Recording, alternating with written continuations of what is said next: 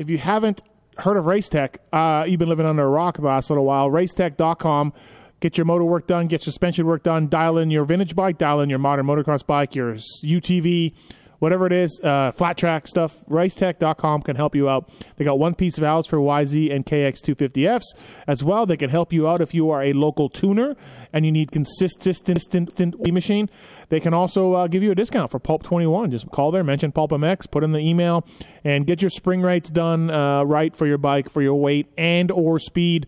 And they do motor work, of course. Zombie Blows, Jerry Robin, just a few of the guys using Racetech for their motor or suspension work and or suspension work. So they do great things. They've been working a long time now. And you can save money by using the code PULP21 at Racetech. So thanks to those guys for coming on board. Thank you, people, for listening to all the podcasts, the Pulp Show and the Re-Raceables and everything, man. It's going great. Really appreciate it. You can also join up on Patreon if you want early access to some podcasts as well. So thanks for listening. I'm Matthes. Here's the podcast. A Pulp MX Network production. Welcome to the Fly Racing Steve Matthes Show, presented by Maxxis Tires, Renthal, Motorsport.com, and Kuba Links on RacerXOnline.com.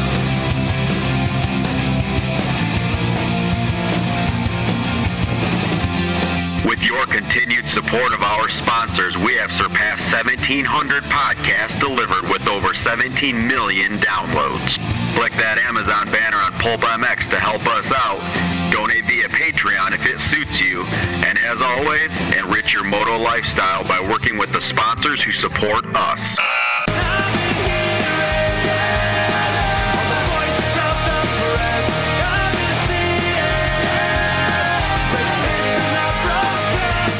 Original Moto Podcast, featuring legends of the past, stars of today, season previews and race reviews, introspection, opinion, facts, and laughs. Here's your host, Steve Matthes.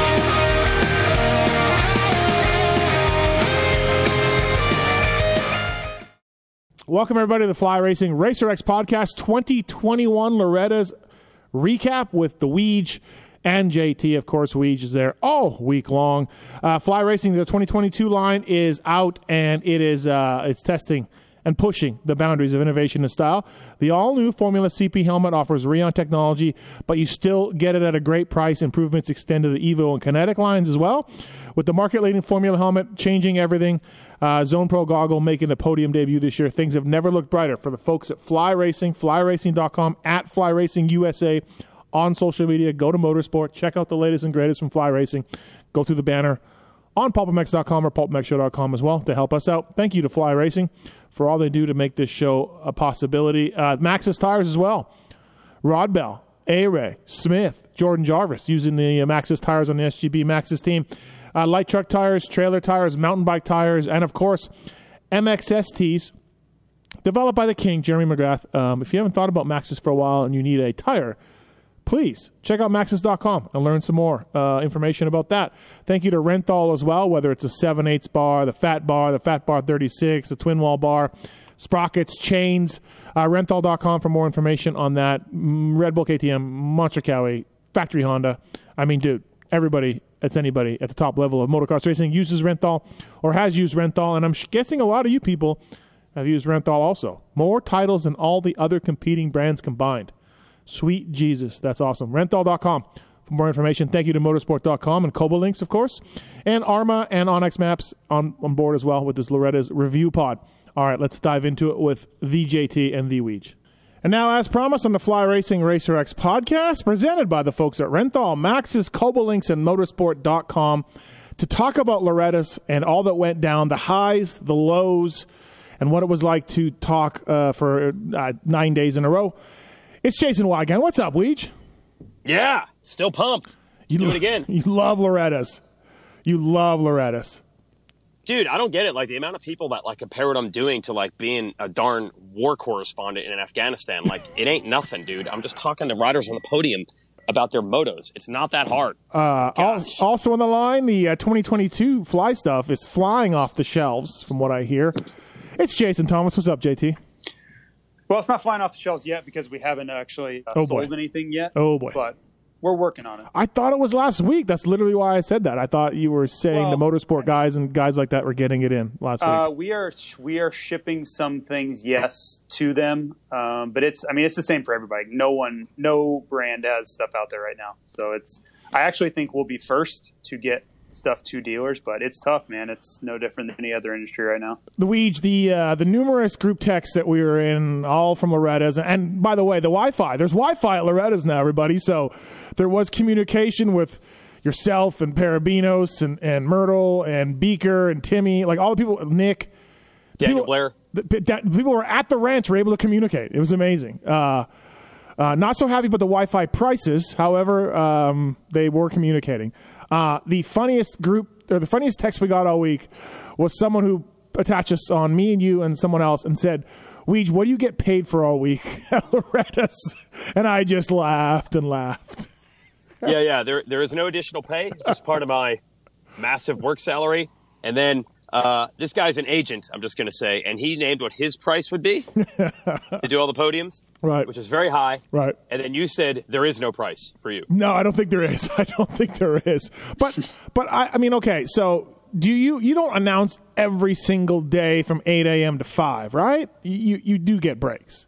Yeah, we used to be that dumb. I'd say for like the first 10 years, we were stupid enough where it was me, Kevin Kelly, and Wes Kane and Rodney, and we just all stayed in the tower the whole time. And I'd say like 6 or 7 years ago, we got smart enough to be like, hey, you guys do the first 2 hours, and then we'll do the next 2 hours. But I do feel that, I just want those podiums to go well, so I still do the majority of them, because it is a little bit complicated. It's not gnarly, but I just want it to be right. Not war correspondent gnarly, but yeah, you just want it to be right. And the reason why is if you mess something up during a moto when you're announcing, it's whatever. But at Loretta's, for some of these people, this is the only moment they're ever going to get like that on the podium. Make it good. Yeah, I agree. Plus, I think there's a little bit of cachet for these kids and parents to have the voice of motocross, even though he's a goofball to me and you, JT. We just know him as, Weege the goofball. There's a certain set of, cachet for these people to get interviewed by Weege. Well, this is a huge moment, no matter what. I agree with you. Having Weege do it is certainly icing on the cake. But for a lot of these guys, I mean, this is a big deal. They spend a ton of money. They train and ride and practice and forget about the travel, all that stuff. And this is the payoff. Even if it's just one moto throughout the whole week, some of these guys have never been on the podium at a Loretta Lynns level race before. Mm-hmm. So, I can understand the exuberance at times for some of these guys. Right. I was raised Catholic. Here's where I'm going with this. Okay. When you're Catholic, beautiful shirt, by the way, Weege. I can see you on our FaceTime call. It is a fly racing shirt. It is a fly racing shirt. Yeah. I was raised Catholic, and when you're in third grade, like 8 years old, you make communion. It's a big, big deal. So you go to church your entire life, and you're waiting till you're old enough to do the communion with the adults. So I go through the whole thing, and then the first time that I'm finally going to be able to do it, they're supposed to mention, hey, we have someone new who is come of age. And they didn't do it. And then at the end, I looked at the priest, and he looks at me and he's like, sorry, I forgot. And I'm like, what? I was waiting my whole life for this, this is the day that I finally get to make communion. You forgot? So, and then the next week, it's not the first time anymore, so it doesn't matter. So that's in my mind. You can't mess up the one. It's probably been kids waiting 12 years to finally get on that podium one time. Don't screw it up. It's very, very noble of you. Yes. Didn't look like there was any rain this week, or was there? Weather was unbelievable. It was, and so that's pretty much perfect. Is that 2 years in a row then? Because I believe you said last year. Dude, almost 3. Yep. It's been not hot quite a bit recently. I don't know what's up. Apparently the week before, literally up until Friday, the week before was 100 degrees. So I don't know what happened. Yeah. Now, in the past, you have gotten reprimanded a time or two for your live announcing. Any of that this year going on? No, man. I think we got reprimanded one time in 17 years. That's 0.0001%. We pretty much get as goofy as we want, and people seem to love it. So we're good. Yep. JT, any comments on the announcing? Any at all? No, I thought it was good. Okay. Oh, all right. JT's got nothing. Oh. Okay, the floor was open. He had the floor is open, JT. No, in all fairness, I have been called a perfectionist before. Not that I am perfect in any way. I do everything wrong most of the time. But when I notice errors, it really bugs me. So, yeah, I pick these things apart. I don't mean anything by it. It's not like I would ever say anything mean to the person that's doing it. It just drives me up a wall as I'm listening to a broadcast. So Kevin Kelly on his 100th hour of doing, talking was saying Levi Kitchens with an S on the end, which I had to bring up to Weege. But just, little stuff. I don't mean anything by it. I think it's more for the entertainment value for me is to try to dissect these broadcasts because I get to do a little bit of this myself and I know how hard it is. It's not like I think I could do a better job or anything. But it's sometimes I think there are some pretty brutal things that go on, but given the workload day after day, it's probably to be expected. Okay. All right. Fair enough. Now I have to be totally transparent here. In the past, I've watched Loretta's here and there, our buddy Kiefer's motos and Vincent Way's motos, Evan Ferry's motos. I've kind of watched. I did not watch 10 seconds of the Racer TV coverage this week of Loretta's. Not for any reasons. Nothing. You didn't watch Evan? Nope. Wow. Nope. I saw a crash on Instagram where he got trapped under his bike, and I saw Instagram highlights, and I don't know, man. It wasn't any particular reason. There wasn't any sort of anger or resentment on my end. I just never found time. We moved, and we worked on the house this week or last week. I don't know. So I have questions, and I didn't watch a damn thing. So that's all. I watched almost very all opinionated of it, so fire for away. not watching anything. I still have opinions. Absolutely. I have a lot of opinions. Yeah. I know. We were arguing about your opinions on something you watched nothing about. Right. Yeah. And maybe that's a good spot to start. The Loretta's recap here, Fly Racing Racer X podcast. Levi Kitchen won the Horizon Award winner for the week. And obviously we saw him at Redbud? Yeah, Redbud. Yep. He looked great all week long. Evan Ferry, though, I got to think got robbed out of this Horizon Award winner. This is just a atrocious take, as I think you said, JT. This is a horrible take. It's a horrible take. The award is not even up for – it is for the rider who is turning pro, which Evan Ferry is not doing, so he is hence not even eligible for the award. Yeah, I didn't know that. And shocker. Is there a bronze boot he can get? Is there anything? Wait until next year. They now have an award for the B class because honestly, they had to make a new award because so many times now we see guys start racing at Hangtown or whatever the outdoor opener is, and they essentially skip their final Loretta's year.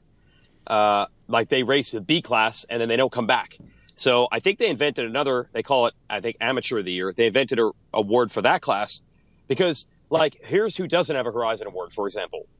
Cooper Webb, because Cooper Webb raced B and they never came back, etc. So they now have a B class award, but Evan raced 125, which technically is B, but he didn't race all the B classes. So guess what? Yeah. Next year. Can we have a 125 award?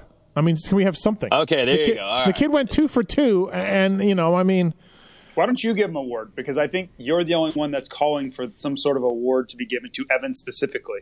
Okay, sure. Yeah, I'll make something up. I'll make a pulpy up. Pulpy. So, but Weege, Levi Kitchen seemed awesome all week long. We knew he would be good. He acquitted himself quite well at the One National. He's going pro now. It seemed like, and again, this is my questions to you because I don't have a lot of knowledge of the race. It seemed like he was pretty untouchable. No. Okay. Incorrect. Okay. So JT, you watched all of it, I believe. I did. Right? Yeah, I watched far too much racing last week. Far too much. I could tell. You were keeping us on our toes. So there were 3 real standouts in the A class, which is called Pro Sport, because I don't know if you know this, Steve. There's a rule now where you can race a few pro races. I don't know if you know this. Well, but there was Pro Sport before the rule, so they used to just have. People complain about people hunting for trophies, but here's what they've done. There used to be 4. There used to be 2 A classes and 2 Pro Sport classes, and now they just have 2 Pro Sport classes. No running and hiding. You all race each other. You cannot escape and race anything else, which is pretty cool.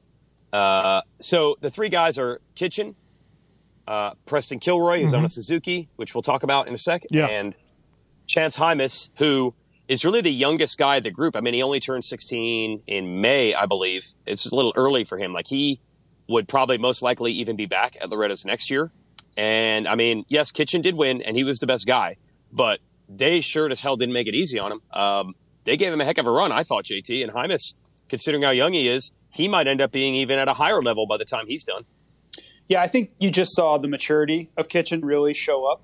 I think at times you saw it with Kilroy too, but, you know, on just a flat out couple laps of speed, I would say Kitchen was the best, but it wasn't a head and shoulders, you know, dominating type difference.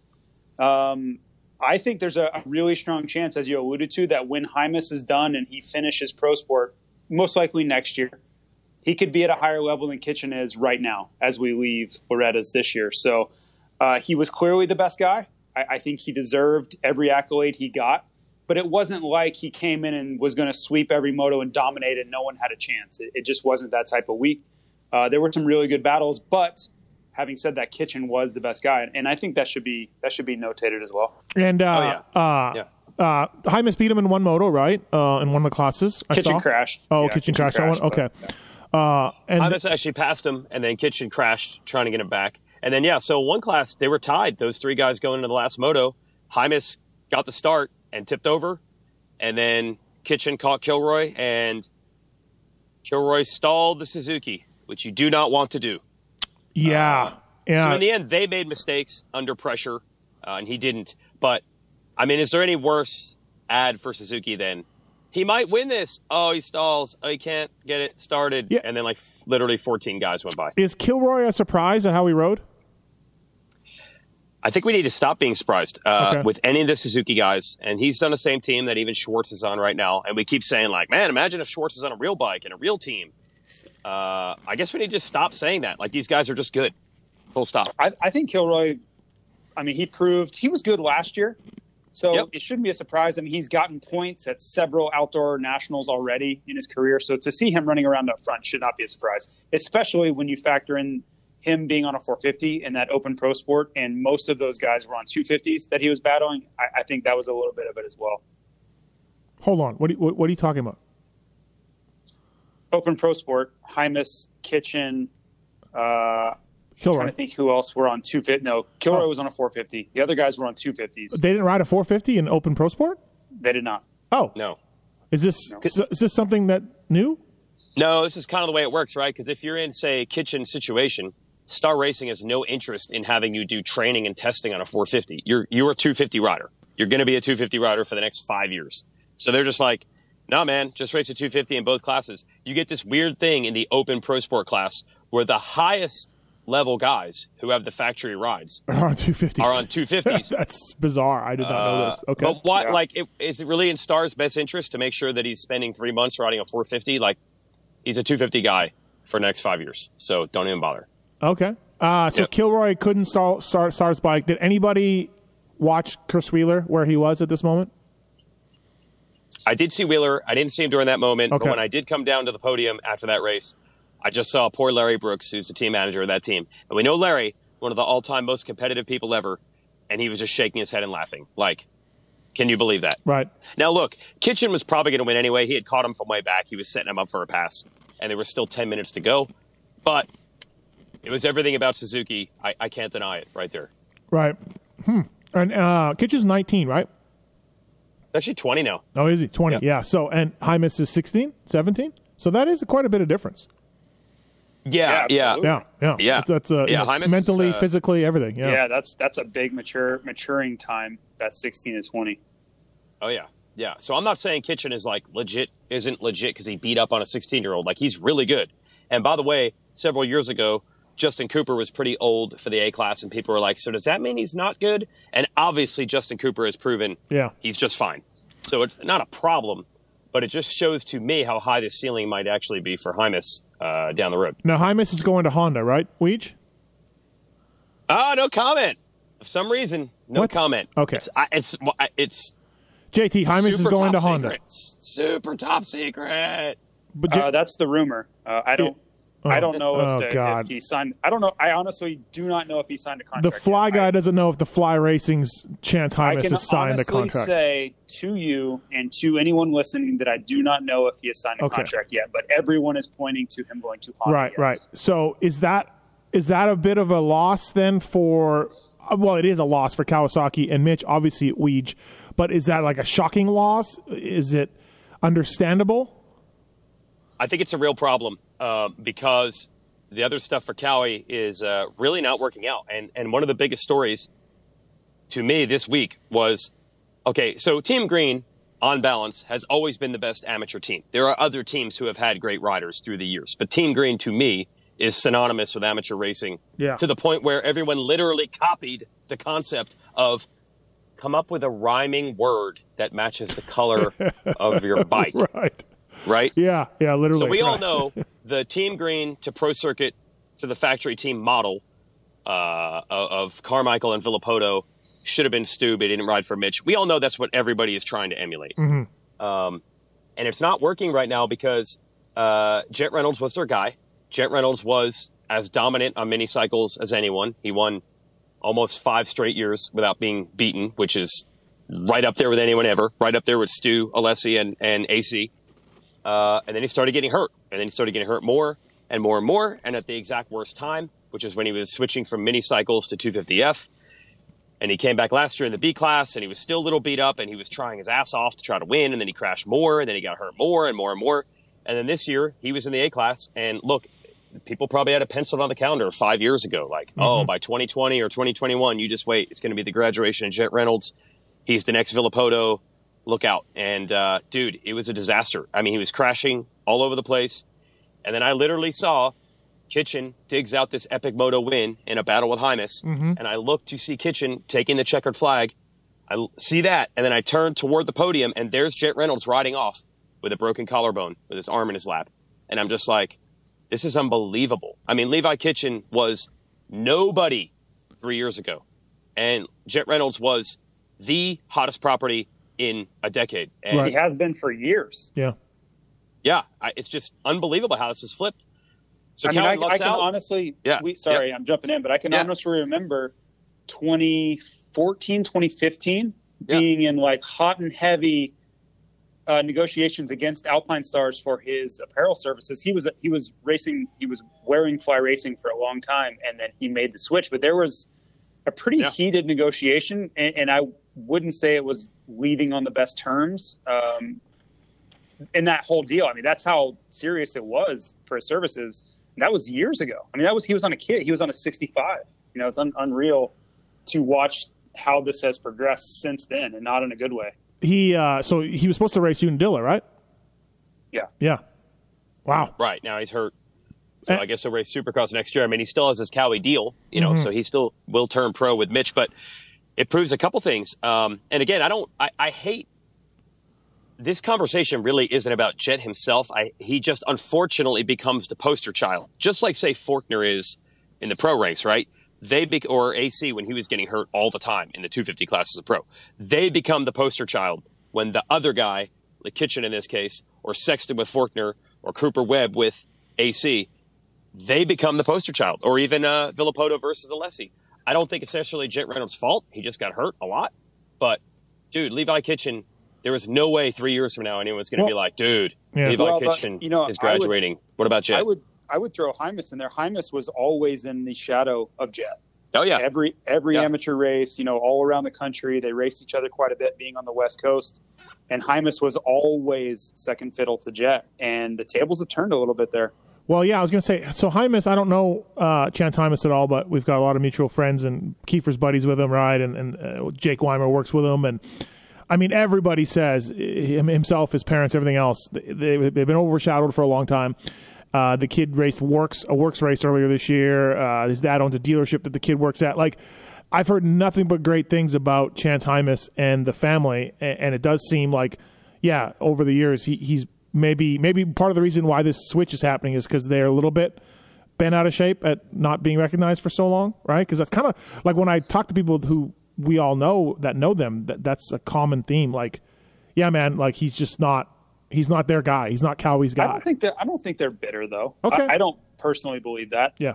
For me, if he does end up at Honda, and I do think that's what will happen, I think he's just looking at the opportunity to follow in the footsteps of what Jet Lawrence is doing and to be on a factory team. You also, don't forget, get to choose your own sponsors, right? You get to do your own gear deal. Yeah. There are a lot of upsides to doing the Honda deal versus going with a team deal. And I just named a few of them. So I don't know what happens with the whole dynamic of teams moving forward, but I can tell you that Honda program, it has to be ruffling some feathers in the industry, because look at what's possible going there. Yeah, Weege, do you hear that? Do you hear anything about that? Oh yeah, absolutely. Even from the standpoint of having only 2 bikes instead of a 4 or 5 man team, if you pool the resources, I mean, Steve, you've heard it. Like, supposedly their bikes are better than they were last year when they were Geico, right? Yeah. I've said this for a while. When it first happened with Geico and them taking the Lawrence brothers, I assumed Honda was like, oh man, this is going to be so much work. We got to hire the staff. We got more riders, taken away from Kenny and Sexton and blah, blah, blah. And I always assumed as soon as they found somebody or some sponsor to take the program, they would do that. But oh no, like, they're doubling down. They're getting Hymas. Like, Jet's not going anywhere. Like, this is a factory Honda program, and they don't even have an outside sponsor. But They are more than happy, from what I hear and what I gather, to keep these 250 program going. So, but they have to be, think of the money they were dumping into the Geico program. It's got to be like a wash, right? I would guess. I don't know the finances at all, but I'm assuming they were funding a big part of that Geico program. So it's kind of just money going over there or money going over here, but you're still spending money on a 250 program. So yeah, I would bet if you're Ryan Holiday, if you're Donnie Luce, you're like, yeah, these, like, why, like, for all the reasons that JT said, the Honda can go and pick an elite amateur out and promise them way more money and way more focused support than they would ever get anywhere else. They can, because of the gear deal, because of the availability of the gear deal. And it's not just, it's goggles, it's boots, it's helmets, there's a lot. They're personal sponsors, Red energy Bull. drink stuff. Think about all the avenues that are open to that. It's pretty crazy. Now, obviously, it doesn't count for Donnie Luce on the Yamaha side, because they have the thing that also Kawasaki used to have, which is anyone with half a brain wants to ride a Star Racing Yamaha, right? So their situation is fine. But I'm going to circle all the way back to where we started here with Kawasaki.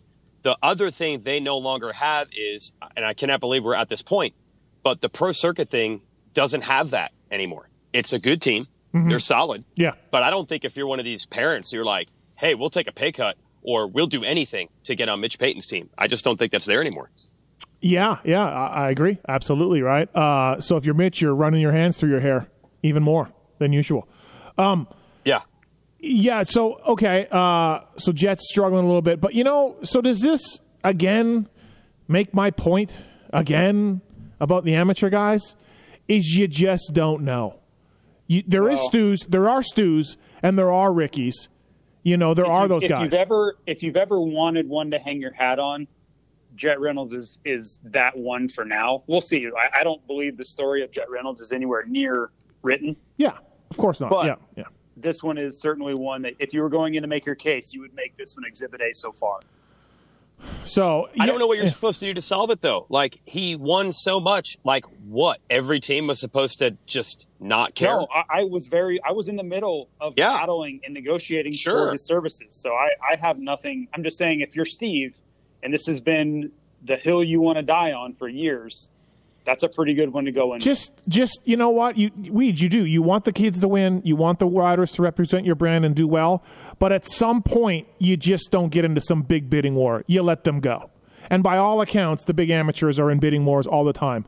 I don't want to bring up our buddy Mumphy because, we all know what happened with JT last time we brought Mumphy up. But he is a solid pro, right?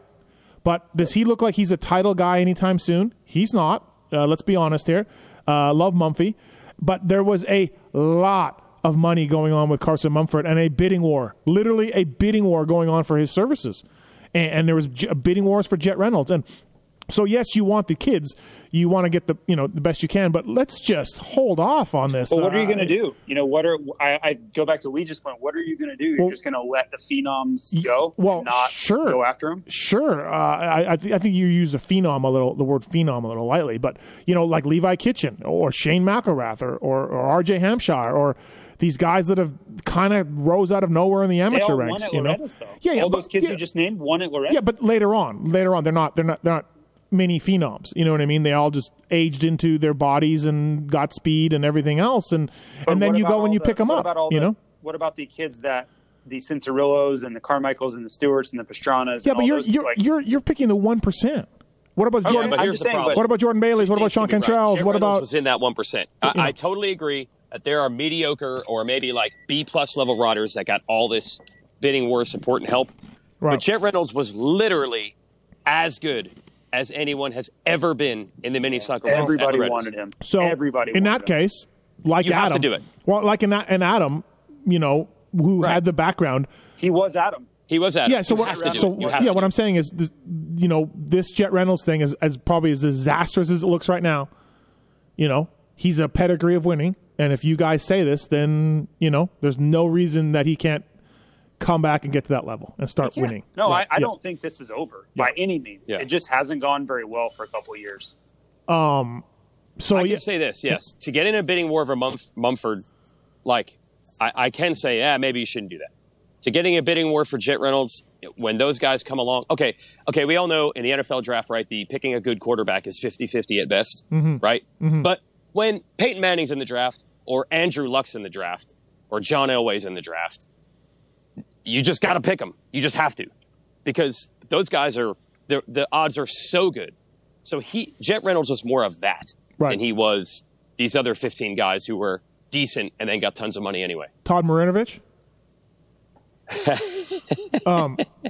So those are the three standout pro sport guys. Romano was a top B guy. Star Racing's Romano looked like he was one of the best B guys. Yeah, he was the best B guy. He won his first 5 motos. He blew his last moto, crashed twice, and ended up coughing up the title. But everybody knows he was the best guy. So we now live in a world where Star Racing has the 450 Pro points leader, the 250 Pro points leader, the best A rider, and the best B rider. One team. Yeah, Blue Crew, bro. All right, so Weege, you've been to this ranch a lot, and you've seen a lot of these guys. Do you feel like Morano is, going to be a guy, or Kitchen, Did you just say Morano? Morano. I said Morano. Morano. Romano. Sorry, I said Romano, but I got my tongue is a little frozen from ice. So do you feel like any of these guys are super elite? Like they're going to be good pros. They're all going to be good pros. I think that's the basement of these guys. But are you? I was a little. I'll put it this way. Yep. Last year's Horizon Award winner was Styles Robertson. Mm-hmm. I'm like 50-50. Like, I don't know if he's going to be really good or not. I do not know. Kind of like Swole. Like, I was 50-50. I would be more like a 70-30 on Kitchen. Okay. I'm going to put his potential where I think he is right now above where the last two guys were. Okay. So, yeah, because, you're a good judge of this stuff. You watch these dudes, so. And so Kitchen's going pro. Hymas will be amateur next year. Romano will move up, I assume. Kilroy, pro now?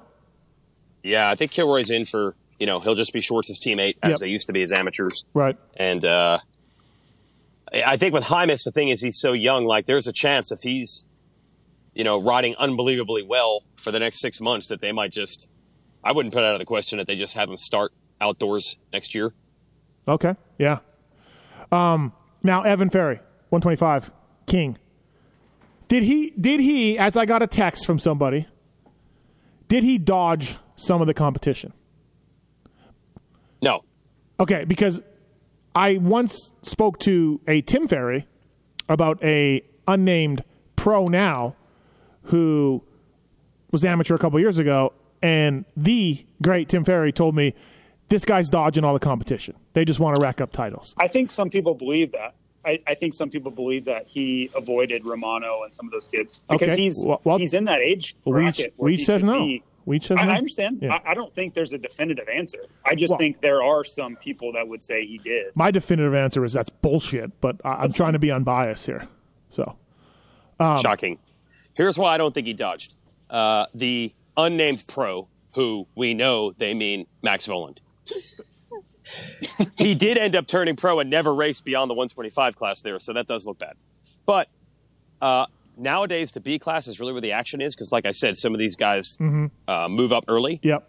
So, like, 250B is like the last, you're all going to end up racing in this class. So, big deal. Evan Ferry didn't race it next year, or he didn't race it this year. Yeah, you know what? He'll race it next year. Yeah. And you know who'll be there? He'll have to race like Hayden Deegan. That's not ducking. It's just waiting 1 year. So I don't really consider it ducking unless you never race those guys. Why would he ride 125s? Would that be a Husqvarna call? Would that be Timmy's call? Well, how would he be like, hey, I'm going to ride 125s? Because he's a big kid. Like, he's tall enough to ride 250. I could see a 125, like a shorter dude or somebody who hasn't grown quite yet being like, I'm not quite there. But Evan's not in that case. I'd like to ask your opinion on it, JT, but I will say I think part of the reason I'm looking as to why does the success rate from the super mini cycle guy to not working out as pro, now we're at the point where it's like 0%. It like never works out. Well, I think personally, when you look at the landscape, the goal of each team is to win championships for OEM and team, right? That's the goal. So if you're looking at the B class and you have to go up against Romano and Linville and some really fast guys, and then you're looking at the 125 class, which you sell a bike for, you're trying to sell 125s, and you have an opportunity with a really good rider to go win, just like they did with Max Boland, send them out there. Otherwise, you're going to have to go face some guys that should probably be racing the A class. If you tell me that Romano is racing A this weekend, I shrug my shoulders and say, yeah, that makes sense. So to send Ferry out there against what I consider to be a expert level rider in Romano, probably not going to win.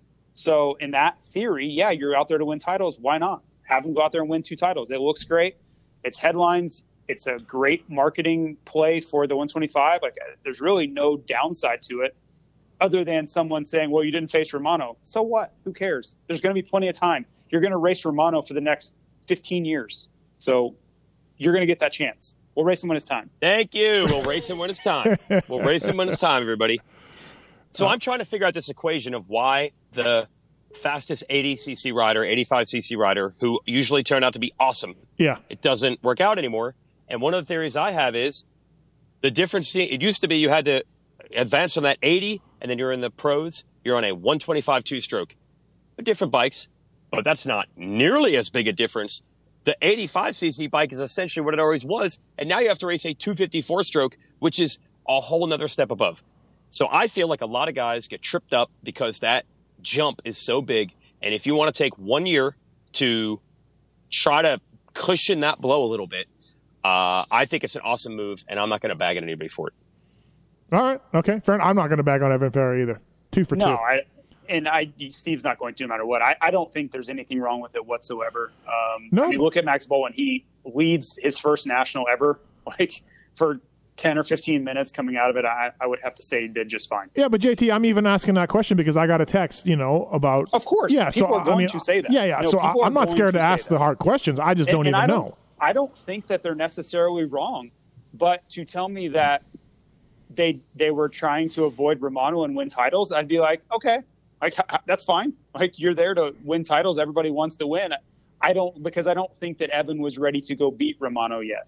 And that's okay too. I think Romano should have been in the A class. To be 100% honest with you, I think Romano should have been in the A class right alongside Kitchen and Hymas and all those other guys. Because that's the level he's on. Romano is right on that same level that Hymas has been on for the last couple of years. This is all just turning Weege into a Evan Ferry. 2 years we'll be in pro class. We'll be riding pro. We just discussed how fragile this whole thing is, and no matter how much talent you have, how easily it can get wrecked. If you want to take steps to try to prevent that from happening, I can't criticize.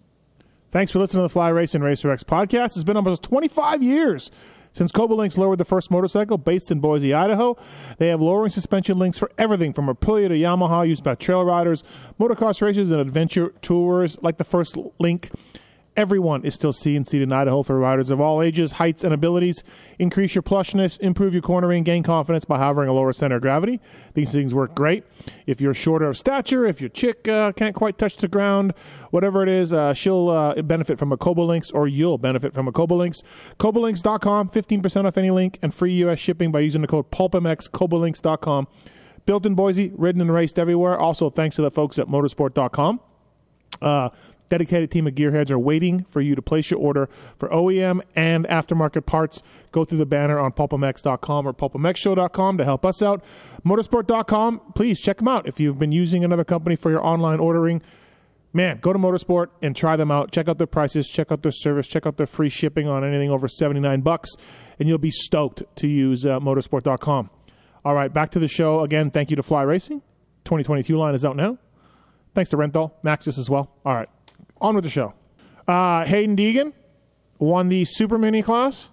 The other one he had got landed on, and of course, I tweeted this out, and I got some hate on it. But why is it?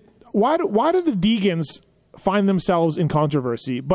And I'm not saying there is, but what is it? Is it jealousy of everything that they do and their YouTubes and the programs and Brian and everything else?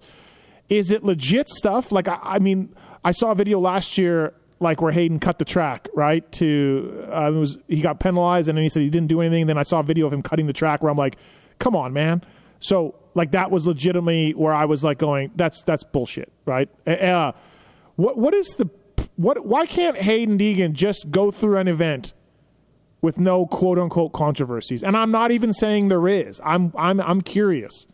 Like, some of it's jealousy, 100%. But where are we at? I think the answer is actually a little bit of both. Like, I always say the hardest thing to report on or talk about is what I'm doing right now, the amateur racing, because people are asking me questions or JT questions like, is this guy good? Is this guy legit? And I don't want to have to be responsible for that, because on the pro side, it's easy because everyone's watching. All the fans are watching all the races on Saturday night, the Supercross. They all have their own opinion. So this one, it's like, I didn't see anything. I didn't watch anything. What do you think? So I do think when you put an extreme spotlight on someone, one rider only, instead of the whole field, which is what happens at Deegan, it's what the Alessis did, it just leads to this microscope that no other rider had. He might not have cut the track any more than anyone else, but he's the only rider anyone is paying attention to. Mm-hmm. Cameron McAdoo is not an attention magnet. It's just we're all watching every race he's in. And then if he does something crazy, everyone sees it. But if anyone else did something crazy, they would have seen that too. The Deegans are the only people anyone is even watching at all. So, of course, they get more attention. Okay.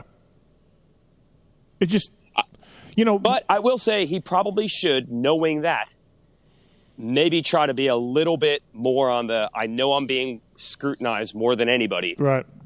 I need to be a little more careful. The big thing of the week was he was jacking with Kristen Janik when he was passing him. He would have passed him anyway. He didn't need to do it. He stood him up in a corner. We're like, wow, that's pretty aggro. And then 8 seconds later, he makes his own mistake, can't clear a jump, and gets landed on. And then it's like, what the hell was that? And it's like, well, if you didn't try jacking with the guy 7 seconds earlier, it would have been looked like just a routine crash. But now it just is like, it's Deegan. Is he dirty? Why does he do this? On and on we go. So he does a little bit of himself, but I don't think all of it. That's my take. Yeah. You know what I'm saying, JT? What do you think, JT? I find it's a magnet. The kid's a magnet. And even Evan and him got into it, right, a little bit too. Yeah. I think anytime you have someone you have a famous father, you have a famous sister, you have a huge YouTube blog, they're all over everything. There's going to be drama. It's just what it is. I think that I don't want to say they're looking for it, but I don't think they're shying away from any of it, because that's what they're doing. They're building a brand. They want a spotlight on them. They want headlines. They want all of that stuff. So I don't think that they, as a family, as a concept, are really out to avoid any of that stuff. I don't think a quiet weekend at the races is really what they're going for. I just don't think that's who they are. Right. Like, I think they want to be out front of everything because they envision Hayden Deegan being a superstar one day, and he probably will be. He probably will, but I think they are building a brand. Yeah, Weege, Hayden is legit, right? Like Hayden's speed, yes. Like he's going to be a really, really good pro. Yeah, and I was really sold. Probably 3 years ago, there was a really muddy moto. He used to battle with Daxton Bennick the whole time. They're buddies, they're the same age. Bennick has had 2 years now as he's made that jump to the 250F. It's not working out now. He's kind of dropped. Anyway, they had a battle in a muddy moto, and, Deegan's from California. They do some riding, ironically, at Bennick's house in North Carolina. But I watched him put together a brilliant ride in a muddy third moto on an 85. And the technique and the skill that he showed in the mud made me think, this is not hype. This is a legitimate, skilled, well-taught rider. Although, now we're looking at this 0% success rate. Can they avoid those pitfalls? Because now it's almost like, if you're the best guy in the minis, you're bound to have something screw up. Right. But he will be on 250Fs now, like going forward? Yeah, and I know everyone assumes, he's going to go to Star because they're with Monster and they have to go to Star. And again, what an insult again to Pro Circuit. He has to go to a team because of Monster. This is what the fans say. And they assume it's Star. I talked to Brian about it. There is nothing sealed. His deal is up with KTM, but there are no deals signed with anyone else. He will end up at a Monster team. He just has to, right? There's no way he just goes to Red Bull. That's not what Brian said. Oh, okay. I think as a smart businessman, as Brian Deegan is known to be, JT, wouldn't you agree with this? Take all offers. Why not? Yeah, why not? Yeah. Why not? I don't see any reason to not explore every avenue. Right. It's not like Red Bull is some fly-by-night garbage company. Have a conversation. You think? Exactly. Like, have two bidders. So I don't think it's over. I don't think there's just this assumption that he's going to Star, and I don't think he might, but it's definitely not done. Shout out to Vince Way for winning the 65cc 10-11. I was going to do a sticker deal with him for this race. I totally forgot. I was going to give him a contingency program and everything. We had everything worked out, and I forgot. Would have been good. Yeah. So, but there was a kid on the podium with a pulp sticker. Yeah. This was just Roost Graphics, though, right? They were, but he had his own sponsors, and then this kid literally read the sponsors off the fender, but did not say pulp. So, do you think Roost just put it on there? I think it was a part of a Roost Graphics kit, right? Why would you put pulp on a Roost Graphics kit? Aren't you affiliated with Roost? Yeah, but if you're Roost, you just put Pulp MX. It's like putting. Wow, is that your deal with them? That's an amazing deal. It is an amazing deal. Like, would you just, if you bought a kit from Roost MX and it had a Motocross Action logo on there, like, wouldn't you be like, well, it doesn't WTF? mean that the dad doesn't like Pulp MX or something, but I don't know that a 9-year-old is in your listener base. Was he 9, Weege? It was something like that. Okay, all right. Well, shout out to that guy. He seemed to know what pulp was. Well, he seemed very confused. Well, I'm taking away my shout out then to that guy. Okay. But one more rider I have to mention here, and this is all going to tilt around this guy. So Rider D Francesco would have been a B rider this year. He didn't race. He broke his femur. Right. I think he's back on the bike now. Okay. If he shows up and dominates the B class, which I'm sure he and Kawasaki thought he would, I'm sure if you're Romano and Star Racing, you'd say, come bring it. Right. But let's say he does go and wins the B class. The entire conversation of Kawasaki's fortunes and these mini guys, it doesn't work out, changes. So we've got this holding pattern of, if it works out for Rider D, then we're back on track. We're one of these guys with a bidding war and Team Green and Kawasaki, they're good. But him getting hurt in his 250F year, this is a scary fork in the road here. Can you confirm that Vince Way, Nick Way's kid, can you confirm that Nick Way was upset at Vince Way pumping his fist after he got a whole shot? He crashed a lot, and Nick said he had some stern conversations with him, and the lessons were not working because he kept crashing. Okay. So then Nick confirmed that he had to bring in one Ryan Villapoto to really tell him straight. Okay. And it sounded like Villapoto used language that a kid his age should not hear. I'm shocked. That's shocking. I'm like, I don't even know if he knows what those words mean. How is it going to help him? Right. RV was there. Chad was there. Tedesco was there. Timmy, Deegan. God, Renard probably was rocking around. Yeah, it's probably like full 90s moto over there. Steve, you're totally blowing it, dude. I don't know why you don't go. If you had been there Monday and Tuesday, I get there Monday and I hear about this epic night of Tedesco, Weimer, RV, Tickle, just getting obliterated level like out of hand hammered. And I think it continued several days in a row. Yeah. And I'm just like, and then eventually Chad showed up because I think he's scouting because Chad's planning. I think his kids are going to be motocross racers now. It's a strange world we live in where I think Chad was the least hammered out of the group. But I'm like, Steve Matthes, what's not to love about hanging out with that group? It's literally RV, Jake and Coke, and their minions.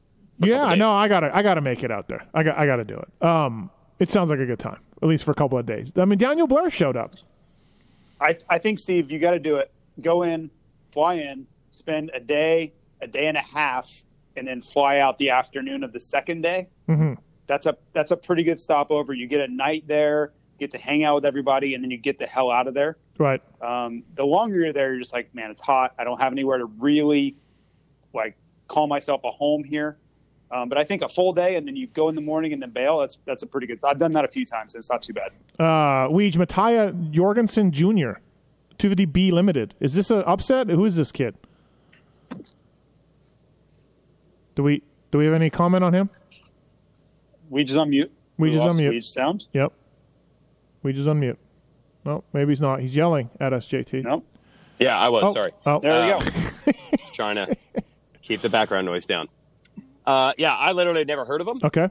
But then that led to some controversy because apparently he was in the 450B class, got protested. Oh, is this Cade Clayson's? This is Cade Clayson's guy that he was tweeting about? Yeah. Oh. Yeah, Cade is upset because he was allowed to ride the regional in the area, only to be disqualified once he got to Loretta's.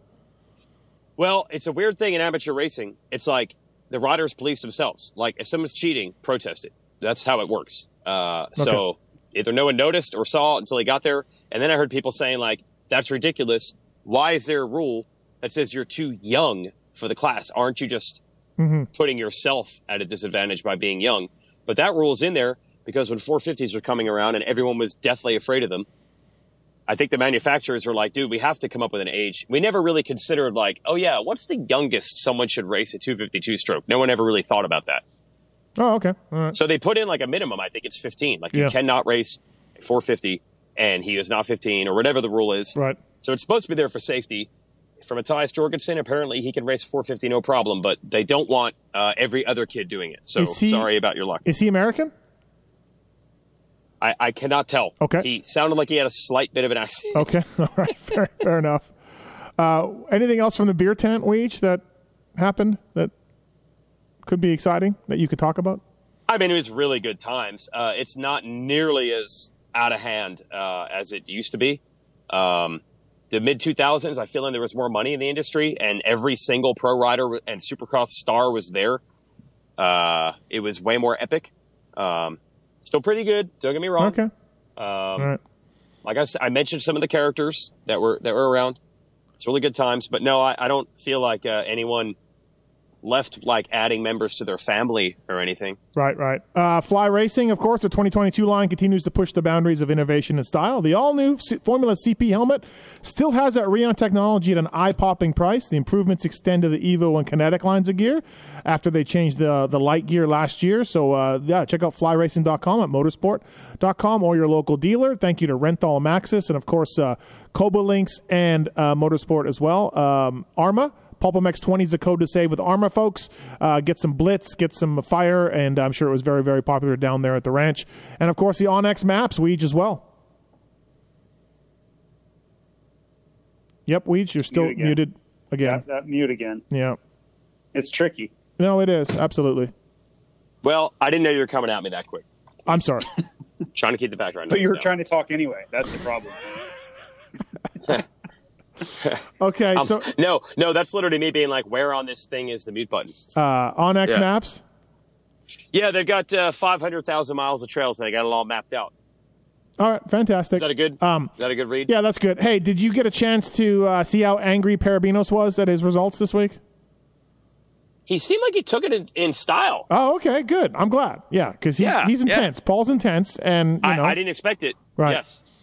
JT, are you surprised that he took it in style? Yeah, sure, why not? Okay. His very first moto was literally the very first moto of the whole event. Yeah. And he had the bad gate pick. I just see him on the very, very outside. Just getting buried.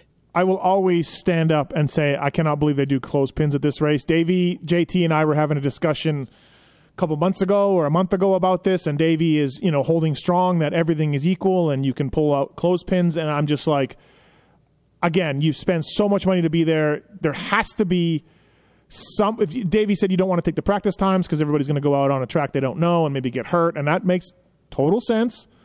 But could you at least, take the winners from the regionals, get the first 4 picks, and then you go second? Like, the clothespins to me at a race this important, just like the ping pong balls on a Saturday for the qualifying races at MXDN, just make me shake my head. And I will forever disagree with Davey on this. I don't understand the clothespins. Like, I thought the start was also, look, I haven't been there since 98.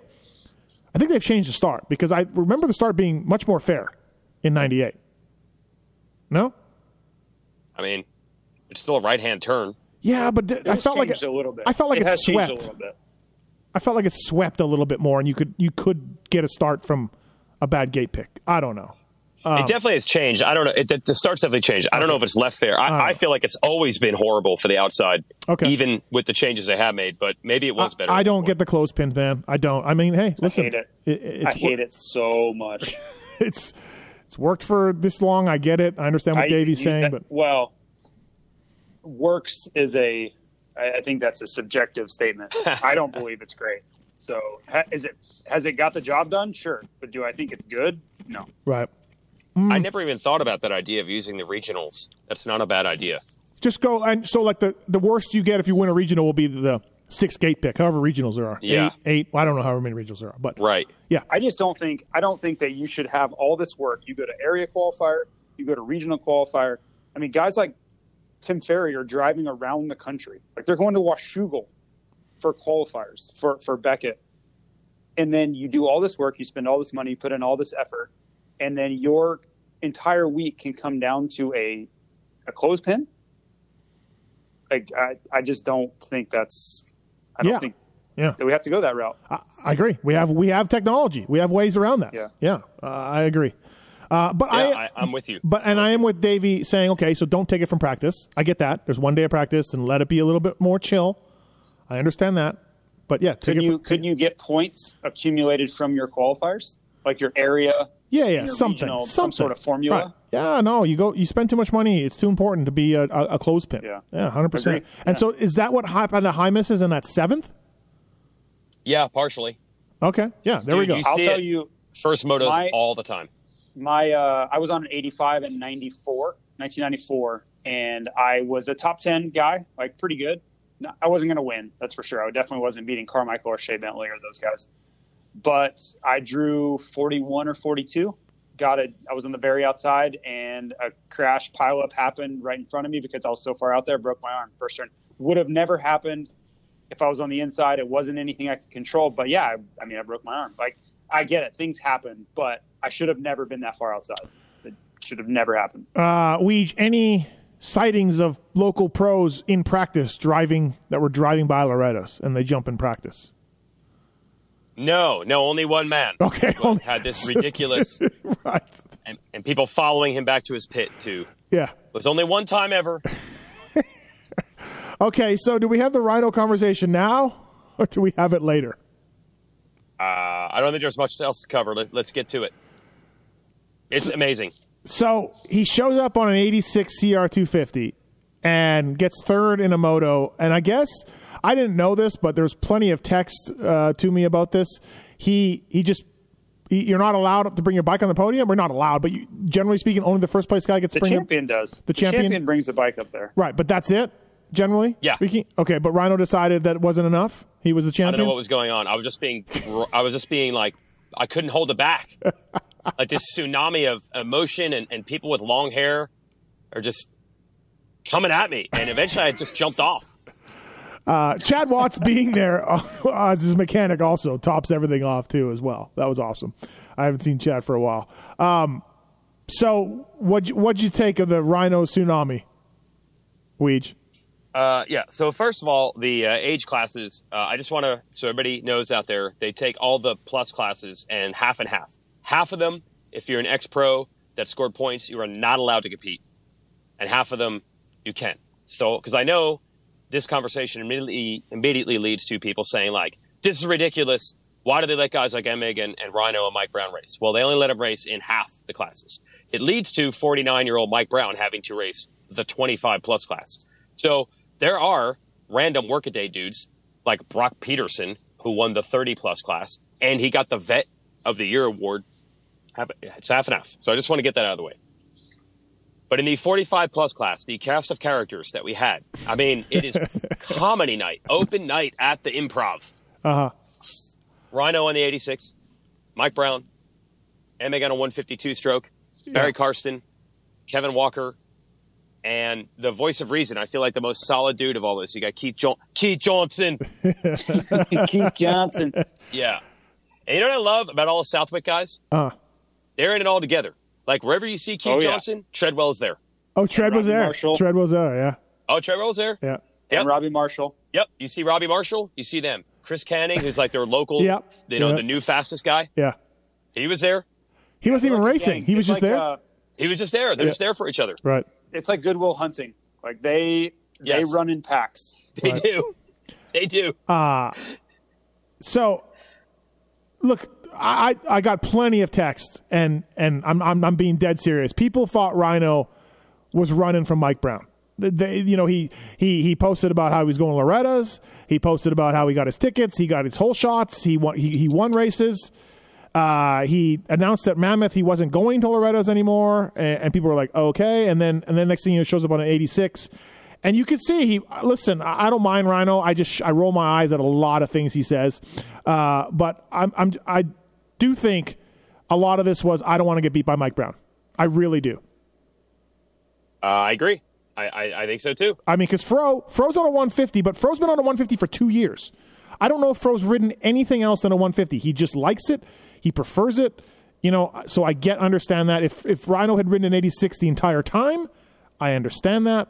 But there were so many industry people, and JT, you were on some of these texts as well, that people were just like, come on, dude, come on. So yeah, I don't pretend to understand Rhino.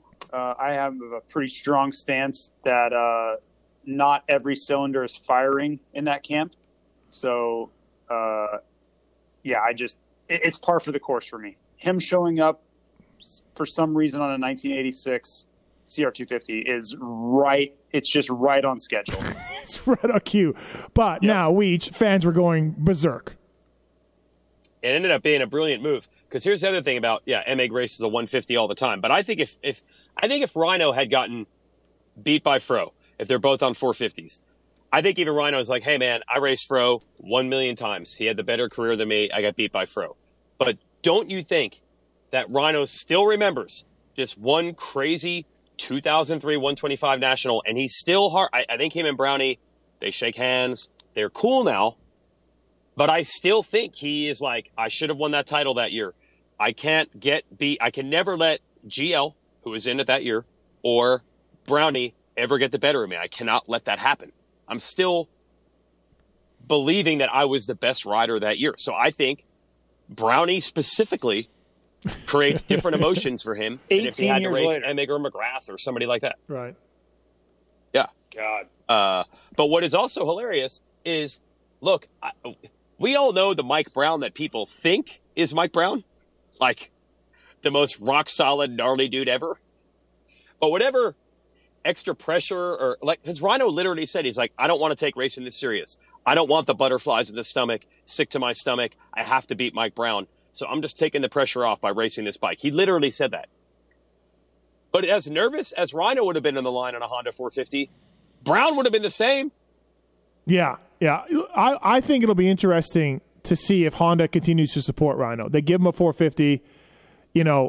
I think they would. They are the ones who pulled the plug on the two strokes the first time, and by all accounts, they're not coming back anytime soon. And I would be, if I'm Ryan Dudak at Honda, I'm like, WTF, bro? I gave you a 450 to try to win at Loretta's, and you showed up on an 86. That would be my stance if I'm Honda. Like, we don't support that bike. We don't sell two strokes. I get you want to take the pressure off you. Okay, fine, cool, but not at that race. You know what I mean? So, but yeah, so you got. I had so many texts about your podium interview. Oh, yeah. Rhino got third, which, I mean, props to him, dude. It was an amazing ride. Yeah. On an 86 bike, but no third-place bike or came up on stage except that one. It is the world we live in now, though. On the podium when Rhino would come up, we also interviewed him when he got fourth place in the first moto, which we never interviewed fourth. But I don't know. It's just Rhino's just there all of a sudden. I'm like, I don't know how this – he's here. But the crowd loved it. They loved the podium. Their Pump the Bike went up there. And that was the greatest thing. Right. The crowd at the event. Then you look like online and all the comments are like, he's ducking people. Why is he doing this? So it's really funny the world we live in, right? People either thought it was the coolest thing ever or the worst thing ever, which is very typical. Right. Yeah, welcome to 2021. Right. Now, was Fro beating KJ, but he fell in the last moto? Like, Not the last moto. Oh, okay. So Keith would have beat Fro because Fro won the first moto, beat Keith Johnson. And Fro was leading the second moto and crashed on the last lap, so he probably would have won the title. Okay, maybe I'm thinking of that. So Fro probably would have won had he not fallen. KJ was right behind him, and Fro lost the front in a rut, and then KJ ended up beating him. But it was a pretty good battle. Like, I don't know if KJ would have made a move But in the last lap, but that's impressive, huh, JT, for Fro on a 150? well, if you watch the first moto, I mean, Fro seemed like he was going to kill these guys in the plus 50. I mean, he seemed like it was like no big deal, no problem. And then KJ, I don't know if KJ just got better or the track was different or what, but Keith got significantly more competitive as the week went on. I felt like anyway. Okay. All right. Yeah, because they did one-on-one in the final moto. Keith just handled him. Okay. If they hadn't crashed in Moto 2, it wouldn't have mattered. But You got to talk to Barry Weege? yeah, so all these dudes in there, it's just hilarious, right? So Barry and Kevin Walker will spend most of the week every year at Loretta's battling side by side. They did it all year last year, all year this year. And so I see Barry, and I'm like, plus the first moto, everybody's waiting to see what Rhino can do. And in the last lap, he has Walker and Karsten right in front of him, and he's on the 86. And damn it all, Rhino, he's behind him the whole moto and can't get by. And then he passes them both on the last lap. and Walker, by the way, is the all-time title holder at Loretta's. So then I see Barry, and I'm like, oh, man, you were trying to hold off Rhino the whole time and trying to get around Walker. And he's like, yeah, Walker will just turn it right into you, just wide open. And I'm like, oh, he really rides like that, huh? And Barry's like, yeah, but that's only the first moto. He's got something coming. And I'm like, oh, yeah. 50-plus class. 50-plus class. Right. Everybody. So Mike Brown wins the plus 45 pretty easily. And Yeah, you think? And we were talking about this on our group text. Like, he got kind of handled in plus 25. Now, look, he's pissed. He's I mean, that's 49. a completely different level. Listen, he's 49. I get it. But this is Tennessee. This is Mike Brown. Guy, yeah. And we were arguing about this on text, but he's 49. Dude. He's racing against guys that are getting points like a year ago in nationals. Like, it's just a different deal. And those guys didn't smoke Brown. He was really competitive with them. Was he close to those guys? Yeah. He's right there. He was battling with them most of the moto. But, I mean, they're 20-plus years younger than him. I don't care. It's Mike Brown. Yeah, if it's Muddy Creek, maybe I'll be on your side. But, I mean, he races Loretta's once a year. Weege, he was pissed at his plus 25 rides? Yeah, it was Heath Harrison and Marshall who beat him, and that was where you were like, wait, Heath Harrison is better than Mike Brown? That's where I'm at. It was also Baumert, too. I mean, those guys all raced nationals, like, not long ago. Yeah, Heath Harrison wasn't Mike Brown, but he wasn't terrible. No, he was a top 20 guy. Yeah, Heath Harrison was a consistent top 20 in his prime. Yeah. Right. So, but Brownie was not happy. Bike setup and arm pump, and like I think he's pissed that he couldn't beat those guys. Right. I will say though, that last plus 45 moto, if Brownie rode that way in the plus 25, it would have been pretty interesting. To me, that was the best he rode all week. He absolutely annihilated those guys in that last moto. Yeah, he had a 55-second lead, I saw, right? Yeah, it was. He looked. I was just kind of watching him, like his form, and he didn't look like he had arm pump. He looked really good on the bike. So I would have liked to see him ride that way in the plus 25 and see what he could do against those guys. So did Robbie Marshall beat Heath pretty good the last two motos, and only that fourth from Robbie, like from maybe a clothespin, or was it flip a coin? I feel like Robbie was somewhat talking about Heath riding him and passing him aggressively in the first moto, and that's why I got fourth. Oh, okay. All right. Okay. I feel like he was kind of saying without saying that he kind of got either knocked down or stopped. Did you talk to Robbie about the fantasy problems of a few years back? No, but JT at Southwick, no. Okay. No, I didn't. Okay. Didn't want to bring that up. Yeah. They were pretty close either way, Harrison and Robbie. If they had raced 20 motos, it probably would have been 10 and 10. Right. But Brown, it really shows you. I mean, look, Mike Brown is a great rider and always was, but we all know of that entire group, like Fro is the most accomplished, right? But Steve, this just goes back to your theory. Mike Brown never retired. He never. Yeah. He has not stopped. Ever. No, it's phenomenal. He still sneaks away from the Baker's factory to race.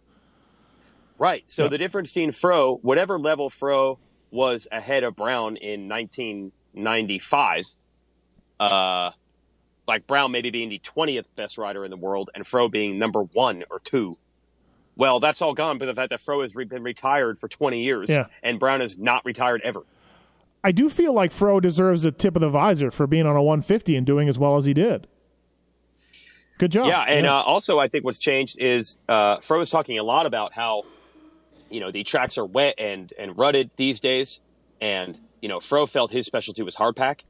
And he's like, man, the 150 was worse than I thought because of the way, just a deep start alone. And he's like, man, I'm not used to coming through the pack. He's like, I was always a good starter. And he's starting last. But you have to know you're going to get bad starts on a 150.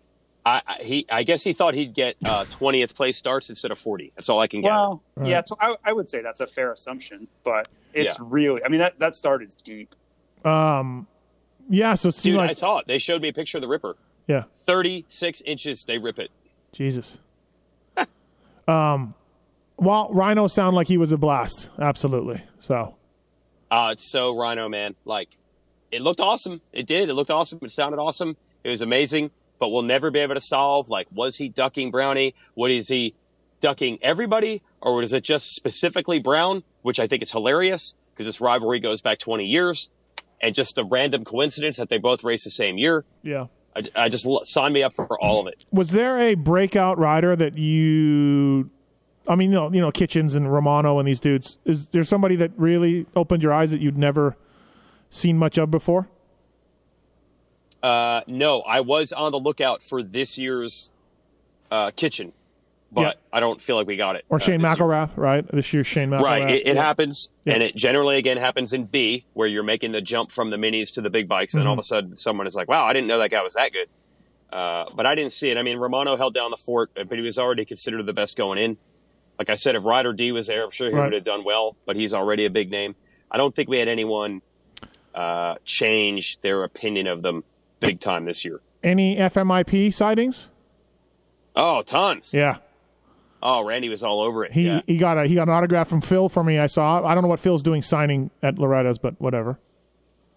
Well, we had the event program made, and it said 6 p.m. or 3 p.m. Monday, get autographs at Club MX, starring Garrett Marchbanks. Phil's name not listed. Yeah, Phil's autograph line. There was no one in it. So then our buddy Randy Richardson there, FMIP, was making fun of the fact that there was no line for Phil. I'm telling you, it's great people to hang out with, dude. You're really missing out. JT, when are you going to go back? To Loretta's? Just to watch, to race? Not to race. No, you've made it clear that you will never go back to race. I don't know. I think about it every year, but we have a pretty extensive team there already, so I don't foresee it anytime in my future. But every year it's kind of, okay, here it is. It would take one of my friends like Truman, Parabinos raced this year, so I considered it, but it would take someone like that close to me going back to race that I would have to go back for, like Chad Reed or somebody like that, where I just have to be there to see it. Yeah, I wonder if Chad will race. Did he talked about it. Did he? He talked about it on the interviews that he did. Okay, all right.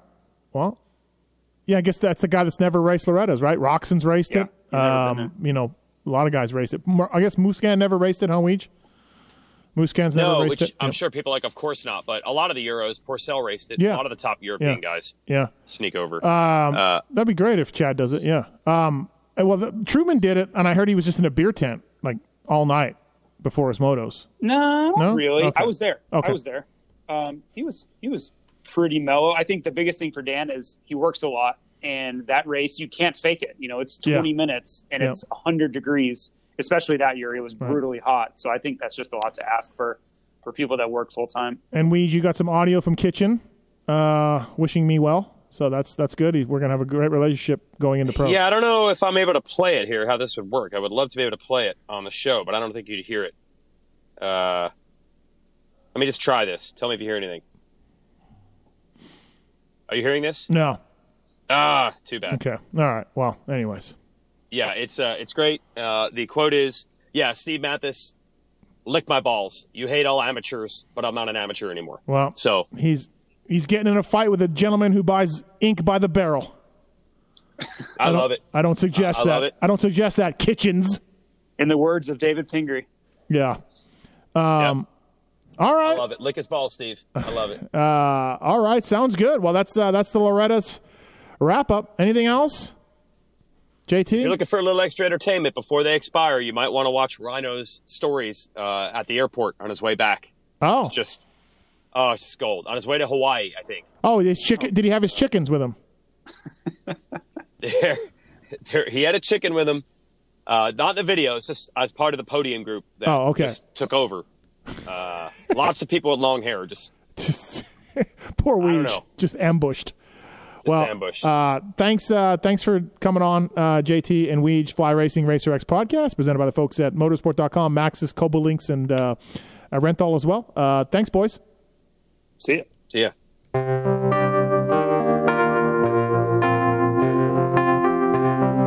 Thanks for listening to the Fly Racing Steve Matthes Show. Don't forget to check out some of our past shows, including motocross legends such as The Bad Boy, Rick Johnson. I looked down and my hand was junk. I mean, it was sitting over to the side. The tendons were jerking in weird places. And my biggest disappointment with Danny Storbeck is that he never said sorry. Because Danny and I were friends, and we've never talked since. Brian Lunas. Before the 500 event, Dave and I fly to Germany, go down to Stuttgart. There's this little shop out the back of the mall factory. We get our cylinders, take them back, and, off we go. And, we ran Nicosil cylinders as a factory part for a handful of years before anybody ever saw it in production. Dave Arnold. And McGill was all, how he did the big pancake thing, and he's got the thing, he's completely laying on the gas tank trying to miss his tree. I mean, he would have gone even harder, jumped farther if that tree hadn't have been, if it hadn't have been there. The Hurricane, Bob Hanna. I love the guy. I don't dislike. I think he's the greatest competitor this sport ever had. Absolutely 100% in my mind. I firmly believe that statement I said about these modern-day guys in Switzerland or Holland or Belgium on 45 minutes on the same bike. You're not beating Roger. Are you crazy? They're not doing it. If they think they're so much better nowadays than they were in those days, they're fools. They're different bikes, different times. The Beast from the East, Damon Bradshaw. It got to the point where I didn't want to leave home.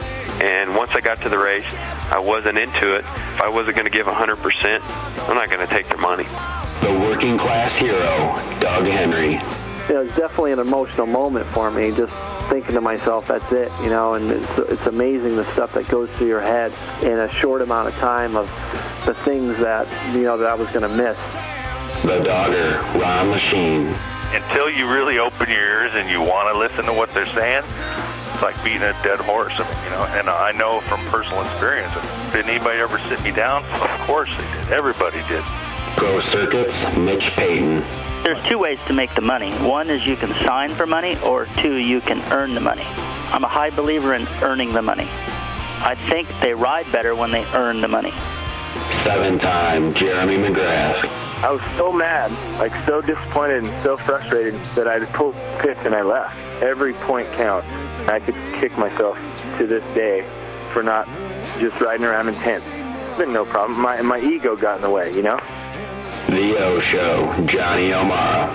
Stuff that you'd sit there, you didn't even want to ride it, you just wanted to just look at it all day. I mean, I got a chance to test all that. I like that era I was in, I really do. Search Pulp MX in the iTunes store to enjoy these and over 800 great motocross podcasts. As the days and the months and the years